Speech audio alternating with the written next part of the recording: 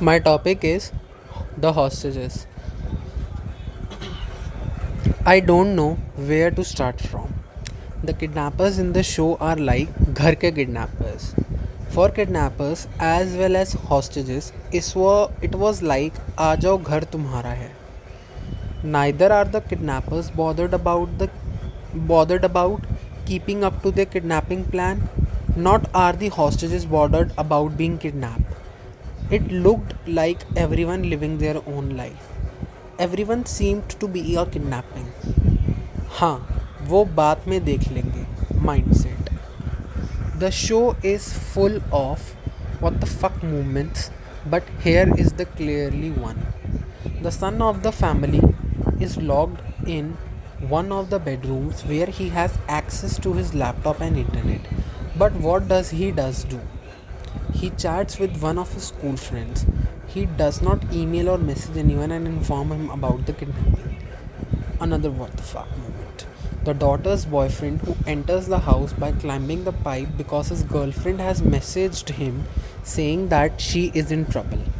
Try to fight the gang alone instead of going out and informing the police.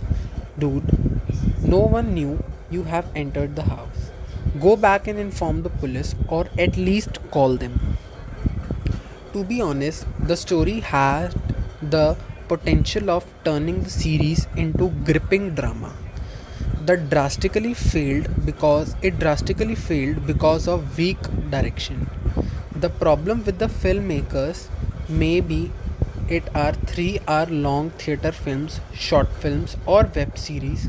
They think that once big names sign their films and they have the marketing budget, they no need to the break a sweat building solid content. Thank you.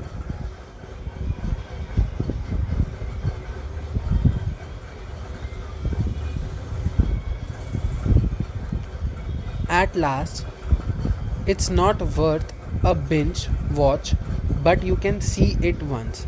Hotstar needs it to be its ante in order to compete with the Prime Video and Netflix.